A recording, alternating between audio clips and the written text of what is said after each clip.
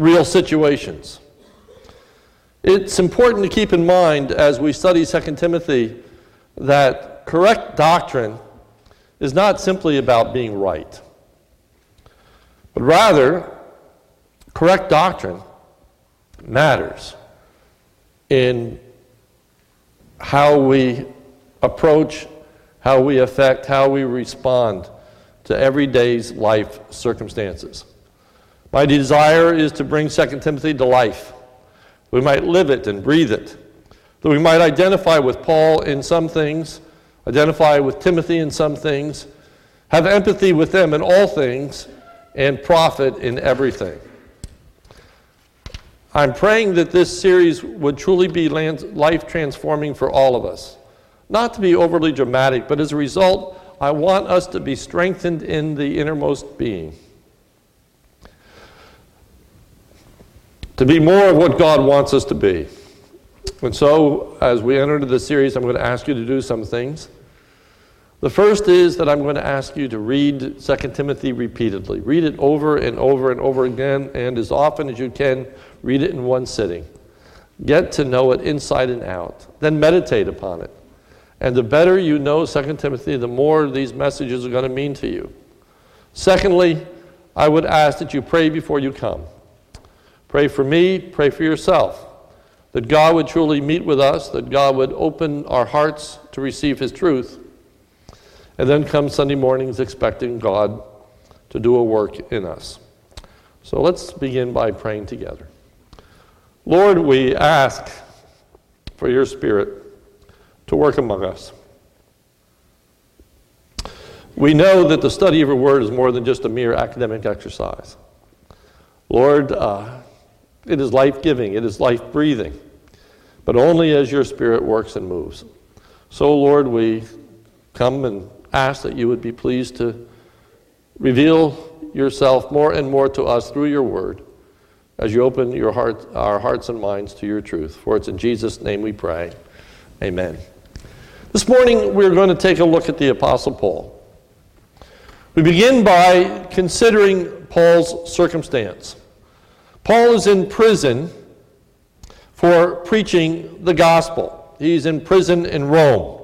I'm going to be all over this book. I'm going to try to bring it together in a meaningful way. So you're going to have to bear with me and flip the pages. But we begin looking at 2 Timothy 2:8. Remember Jesus Christ, risen from the dead, the offspring of David, as preached in my gospel, for which I am suffering, bound with chains as a criminal. Paul is in prison in Rome. But this imprisonment is a later imprisonment than what we found in the book of Philippians. And there are some notable differences in these imprisonments. In Philippians, Paul is anticipating release from imprisonment, and he was released. Here, Paul anticipates that his imprisonment is going to end in death. And it does end in death. In 2 Timothy 4, 6, and 7, it states, For I'm already being poured out as a drink offering. And the time of my departure, meaning his death, has come. I have fought a good fight. I have finished the race. I have kept the faith. Henceforth, there is laid up for me the crown of righteousness, which the Lord, the righteous judge, shall award to me on that day. And not to me only, but to all those who love his appearing. Therefore, Paul is in prison, as he had been many times. But this imprisonment was different. It was going to end differently. And he is going to approach it differently. Secondly, we're going to consider Paul's condition. First, his physical condition. He may be cold, or at least anticipating being cold, if you look at verse 13. When you come, bring the cloak that I left with Carpus at Troas. The word for cloak here is a very heavy winter coat. The Apostle Paul may be cold, or he may be anticipating the cold. We find in verse 21 of chapter 4, do your best to come before winter. So it isn't winter yet, but it could be late fall. And the nights could have been extremely chilly. I want you to picture. I think it's important to identify, to empathize with the Apostle Paul. Think of this man sitting in a cell, huddled, shivering, as he awaits his fate. A cold, miserable, unpleasant condition. Paul is bound in chains, 2 Timothy 2:9, for which I'm suffering, bound with chains as a criminal. Many of Paul's imprisonments were more like house arrests. He was placed in a room, but given a pretty much amount of freedom. This is quite different. He is in leg irons. He is sitting there chained to a wall. He has limited movement. He's weighed down by those irons. His body is bruised and sore from the physical restraints as they dig into his ankles and wrists. He describes himself as suffering. Look at 2 Timothy 2:9. By which I am suffering. Suffering. So easy to read over those words, isn't it? But stop and look at how Paul describes this imprisonment. This is his condition. This is his daily existence. This is what life is like for Paul. It's miserable. He says, I'm suffering in these chains. Paul knows anguish. Paul knows heartache. Paul knows misery. He understands physical problems. He understands how life can get tough. But there's not only the physical condition, there's also Paul's emotional condition, which I am describing as complex. It is complex. What ultimately describes his emotional condition is that he is extremely, extremely, extremely lonely. 2 Timothy 4:11. He says, Luke alone is with me. But what really brings this condition to its apex is why it is that Paul is alone. He gives a number of reasons of why Paul is alone and lonely. Okay, as he sits in this cell, suffering, he's all alone. The first reason Paul is alone is because some people have become indifferent to the faith and have simply turned their backs upon Paul. Notice 2 Timothy 4:10. For Demas, in love with this present world, has deserted me. Demas, in love with this present world, has deserted me. Now, let's talk about Demas for a moment. He is described as being in love with this present world. He is more concerned about his physical comfort than he is about Paul's sufferings. He's more concerned about his own neck than he is with Paul's coming death. He is concerned about his own emotional and physical well-being. Now, who is this Demas? Well, Demas is one of Paul's co-workers. He's mentioned first in the book of Colossians. Luke, the beloved physician, greets you, as does Demas. And Demas is referred to specifically in the book of Philemon as a co-worker of Paul. Epaphras, my fellow prisoner in Christ Jesus, sends greetings to you, as do Mark, Aristarchus, Demas, and Luke, my fellow workers. So he was a fellow worker, not a mere acquaintance, not just some professor of faith, But he is a person who has traveled with Paul. He is a person who has put his back to the plow. He is a spiritual leader in the church. And he deserted him. He abandoned him. He left him, not to do ministry, but because he fell in love with the things of the present world. Boy, doesn't that teach us something? Doesn't that help us to understand we ought to be on guard? That even those that are faithfully serving God can lose sight of what they're about and what they're doing, and the importance of their service, importance of their ministry before God. And he deserted Paul. Not only did he desert Paul, but notice what else it tells us about him. But just a simple little statement, and that is he went to Thessalonica. Now, I just finished 2 quarters ago a study on the book of Thessalonians. The Thessalonians were new converts. They were individuals that Paul was extremely concerned about in his absence, that they would continue on with their faith and they would grow. Paul wrote with great urgency that they would continue on in their faith and trust in the Lord Jesus Christ. Now here's this church that's young in their faith that Paul is worried about, and who goes there? Demas goes there. Paul must be sitting in his cell wondering what's going to happen when Demas shows up. What are they going to think? Here's this spiritual leader who's packed it in, and I'm urging them to be faithful. Here's someone who's turned their back on me.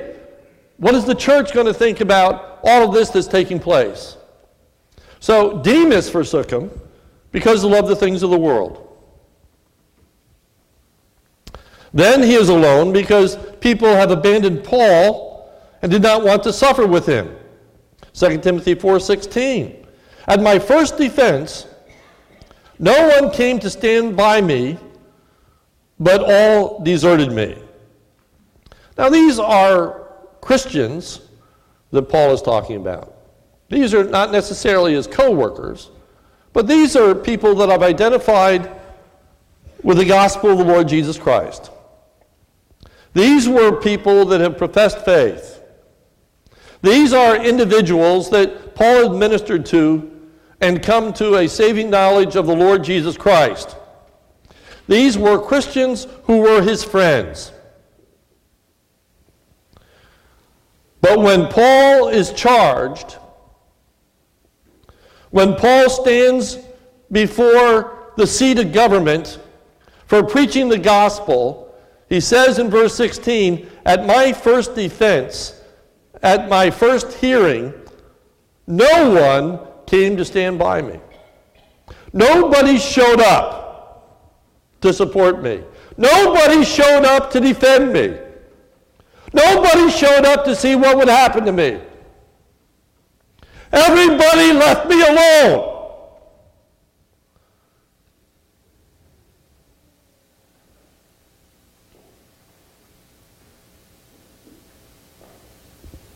These Christians failed him miserably. Notice in verse 16, he says, but all deserted me. It's the exact same word that is used of Demas. Demas deserted him, these deserted him. Means to forsake, to abandon, to leave them all alone. The reasons were different, but the effect was the same. He was still alone. But the response of Paul is not that he's angered or that he is upset or that he is wanting to get even because of their miserable, dastardly forsakenness. Notice in verse 16, at the end, he prays for them. May it not be charged against them. May God not hold them accountable.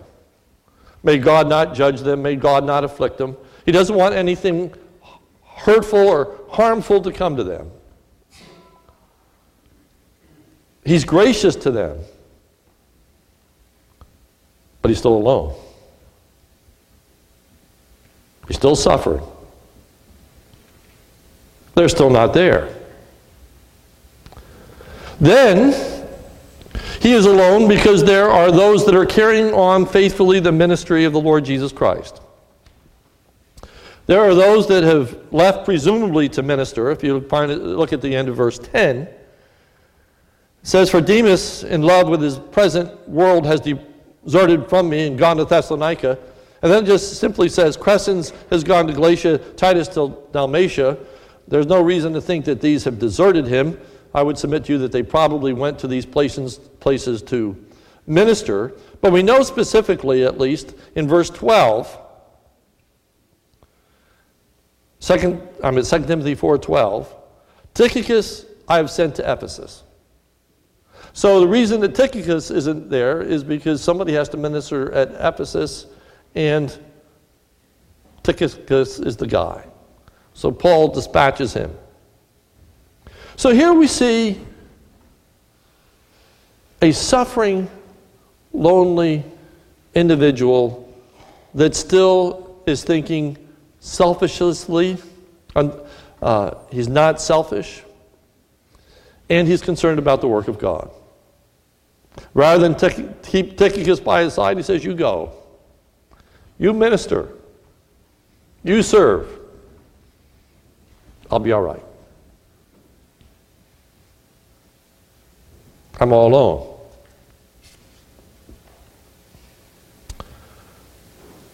Timothy also fits the category of those that are not with Paul because he is faithfully serving and carrying out his ministry. So that brings us to consider Paul's concern for Timothy. Paul writes a letter to Timothy while in prison. This is it, 2 Timothy. In this letter, Paul conveys his circumstances to Timothy that we just described. And there's much more as we'll work through this book, but it gives you a taste. And Paul sends a request to Timothy. Look at verse 9 of chapter 4. Chapter 4, verse 9. "Do your best to come to me soon." Do your best to come to me soon. That's one of the primary reasons for writing this book. To tell Timothy, come. And don't dilly-dally. Come soon. Come quickly. Timothy means much to Paul. If you look at 2 Timothy 1:2, it says, "To Timothy, my beloved child." Those aren't mere words. Timothy had a unique relationship to Paul, like a father to a son. That's how Paul describes him again in Philippians, if you remember. He said, "I have no one like him," Paul said. He writes him and says, "You're my beloved child. Come quickly." Who do you want to see when you're suffering?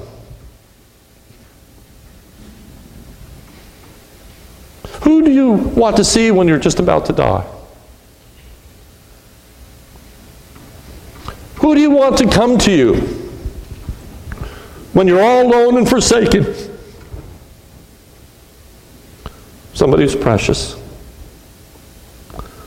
Somebody who's dear. Somebody that means more to you than anyone else. There's no one alive that's closer to Timothy than Paul to Timothy. So he says to Timothy, "Come, come."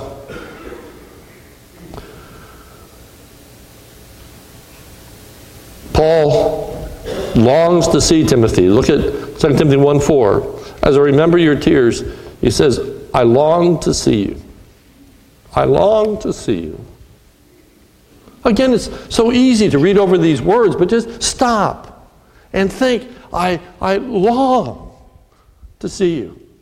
It means that that's what he is desirous above all things. It means that this is on his heart and mind night and day. Oh, if only Timothy were here. How different this situation would be. Longing. Can't you just see here the aching heart of a lonely, innocent man sitting in a cold prison who has been deserted and mistreated even by God's people? A person who is awaiting the sentence of death, saying to Timothy, come quickly. I've been reading this book over and over and over again. I've read it over 80 times in one sitting in preparation for these messages. And I've gotten to the point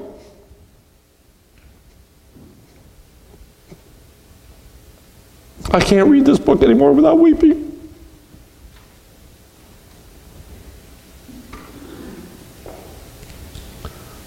My admiration for Paul has just grown immensely. He's a man, he's not God.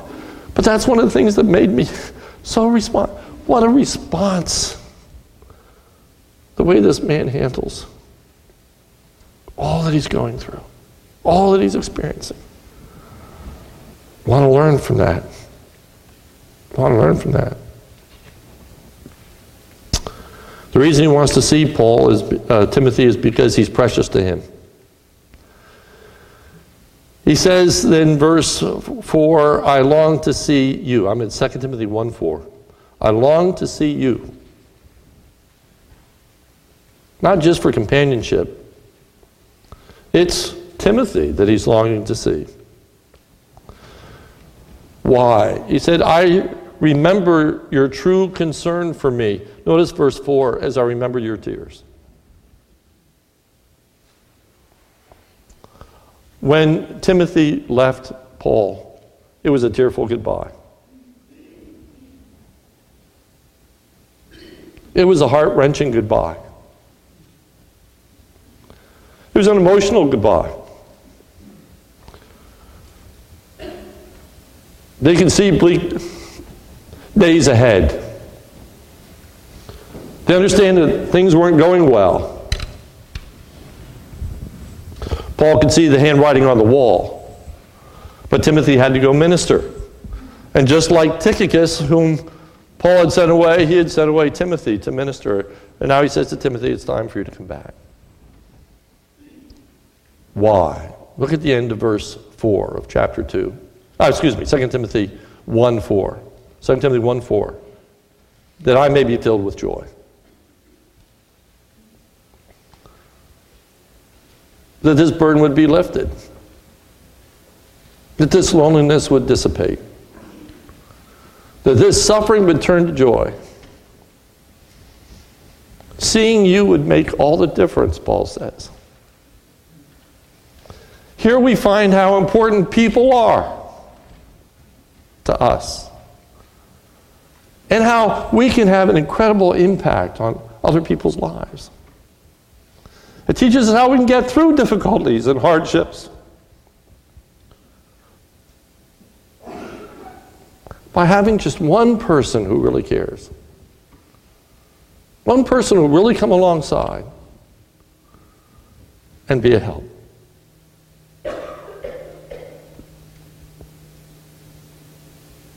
Paul closes the letter with another appeal to Timothy to come to him quickly. 2 Timothy chapter 4, verse 21. He writes, do your best to come before winter. Why? Well, he needs the cloak. It's already cold. Winter's coming. Bring him the cloak. But it's much more than that. It's much more than that. He might not even make it to winter. He may not live that long. He wants to see Timothy. And there's more to it than just simply wanting to see him. He's got a lot to tell him yet. Which brings us to the fourth statement. We considered Paul's physical conditions. We've considered his emotional condition. But But what about his spiritual condition? How's Paul doing spiritually? All right, emotionally, suffering and alone. But how is he spiritually? Here's a great lesson. Okay? Just because you're suffering and just because you're lonely doesn't mean you can't do well spiritually. And it teaches something about what spirituality really is. Spirituality isn't that I'm always happy. Spirituality isn't that I'm always in the best place in life. Spirituality isn't running away from chains. Spirituality isn't pretending that everything is fine when it isn't.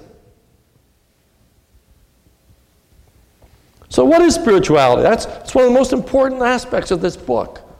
We're going to unpack so much, but just a teaser this morning. First, how's he doing? He's strong in his faith. He's strong in his faith. He has taken stock. He looks back upon his life, and he has lived his life without regret. And he can look back and be thankful. 2 Timothy 4:7. Here's the summary. I have fought the good fight. I have finished the course. I've kept the faith. I hung in there. I did all that God wanted me to do. I didn't run. And I still believe. I still trust. I'm doing well. Why is that important to understand? Because Paul didn't look at his troubles as God's judgment upon him. His view wasn't, if I'm faithful to God, then everything will be fine.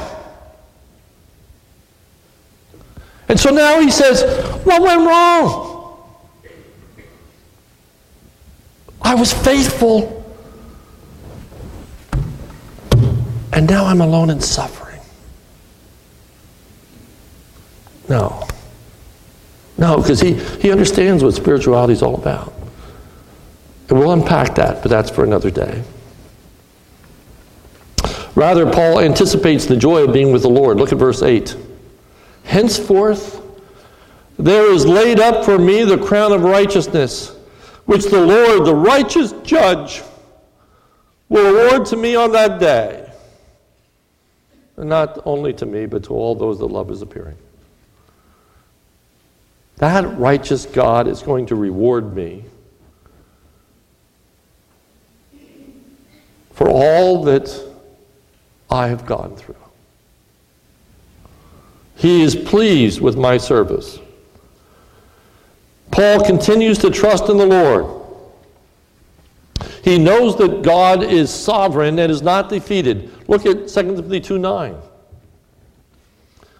2 Timothy 2:9. For which I am suffering. He's talking about the gospel. For which I am suffering, bound with chains as a criminal. But the word of God is not bound. They can put me in leg irons, but they can't put the word of God in leg irons. They can throw me into prison, but they can't put the word of God into prison. They can stop me, but they can't stop the work of God. It's going forward. And a large part of the book of 2 Timothy is preparing Timothy to take on the work. I'm about to die. You got to take it over. And you need to teach faithful men who can teach others also, because you're not always going to be around. It's about passing on the faith from one generation to the next generation.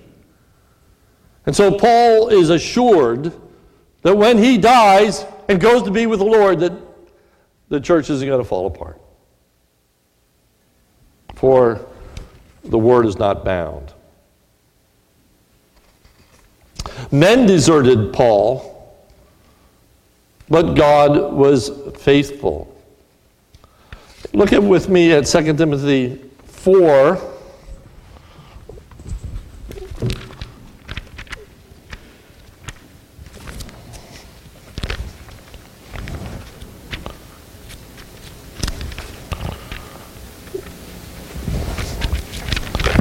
Second Timothy 4, starting with verse 16.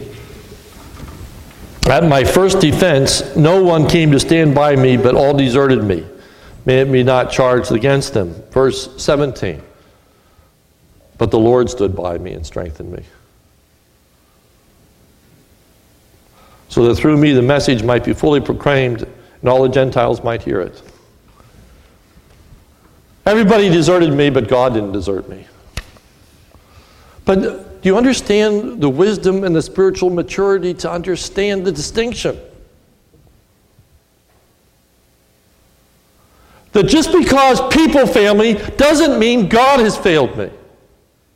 He doesn't blame God for those that have deserted him. It's not God's fault. And not only does he not blame God for the circumstances, but he actually is comforted in what God is doing. And realizes that though everyone else forsook him, God was right there by his side. And he said, God strengthened me so that the gospel would be preached, which means that Paul didn't buckle under. He's going to be put into prison for preaching the gospel. Paul is going to be put to death for preaching the gospel. And Paul says that when I stood before those people, God strengthened me so the gospel would go forth. And like Martin Luther, who was given the opportunity to recant, stood before the council, instead said, here I stand, I can do no other. Paul said, the gospel was preached. God strengthened me.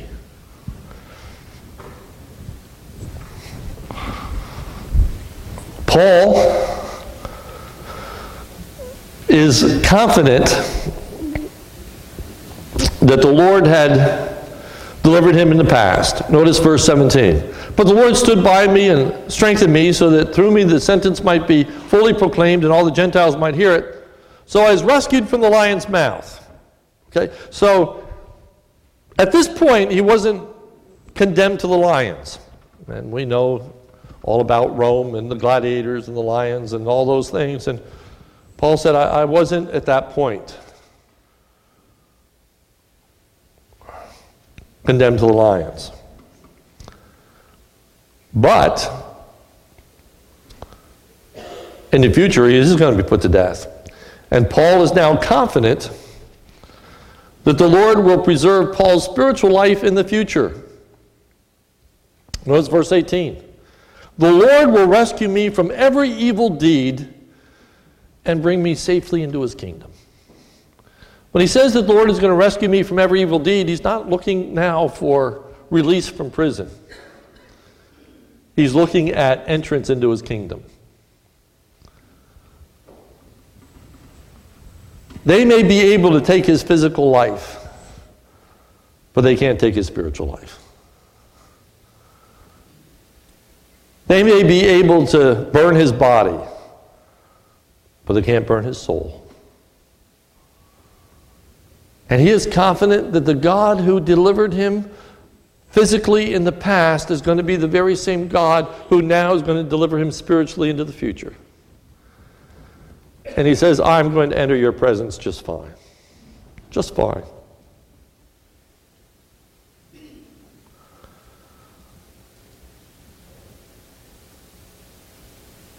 I'll be okay.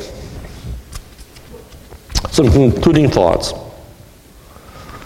Can you identify with all or any of Paul's concerns what he's going through? Have you ever been unjustly accused in life of something that you are now suffering for innocently? Have you ever been disappointed with people who are serving the Lord and no longer are? People that let you down, spiritual leaders that fall in love with the things of this world. Have you ever experienced Christian friends who are not there when you needed them?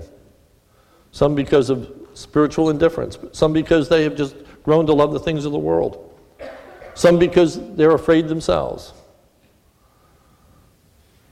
some because they were away faithfully ministering.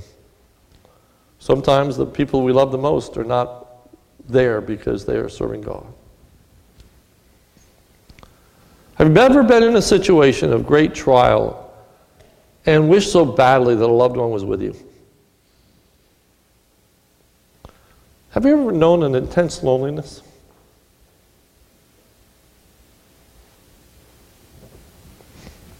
And you just long for that person to come. And they can't come fast enough.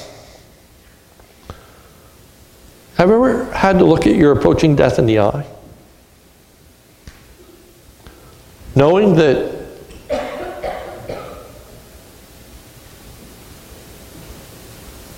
the end of your life has come. You're just about to die.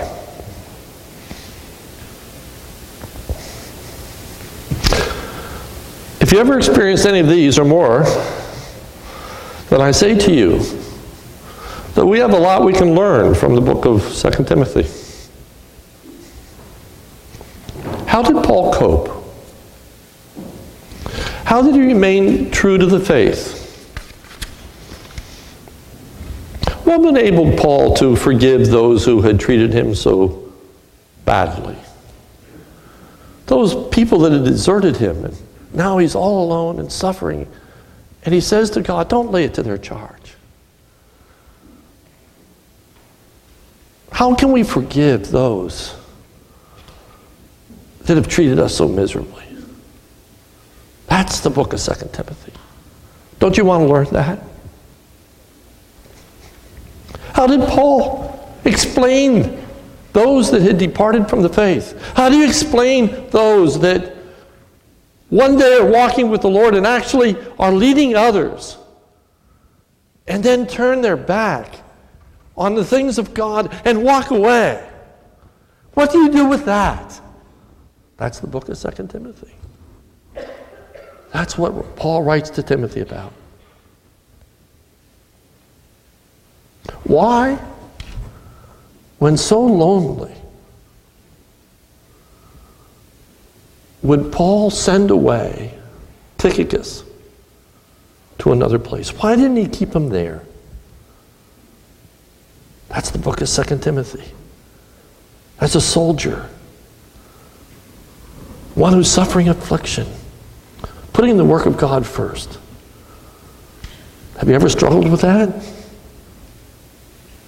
How was Paul going to counsel Timothy? Next week we're going to look at Timothy, just like we looked at Paul. Then we're going to start exegeting the book.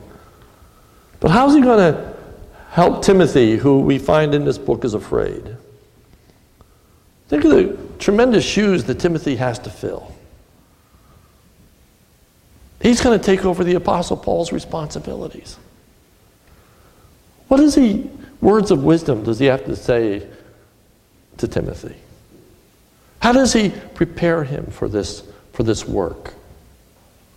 How do we go about ministering to other people when we see our ministry coming to a close?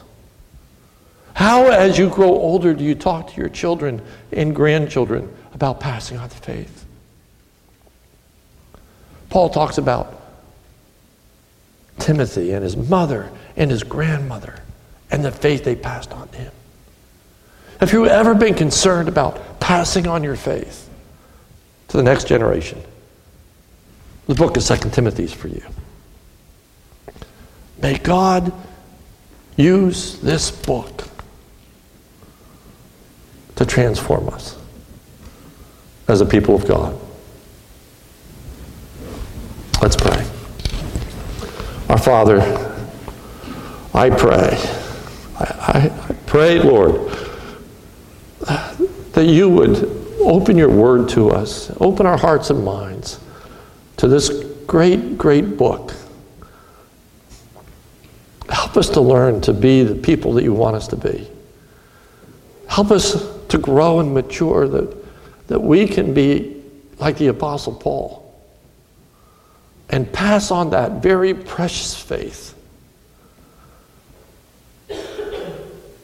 in ministry and in family.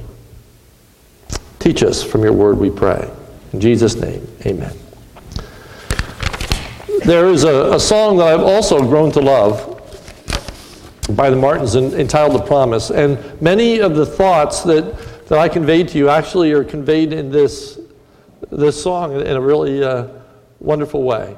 And so in response, instead of singing a particular hymn, I've asked Ricky Herb to come and sing this song to us. And I would really encourage you to think about these words and how much they reinforce what I was talking about this morning. So, Ricky, thank you, if you would come.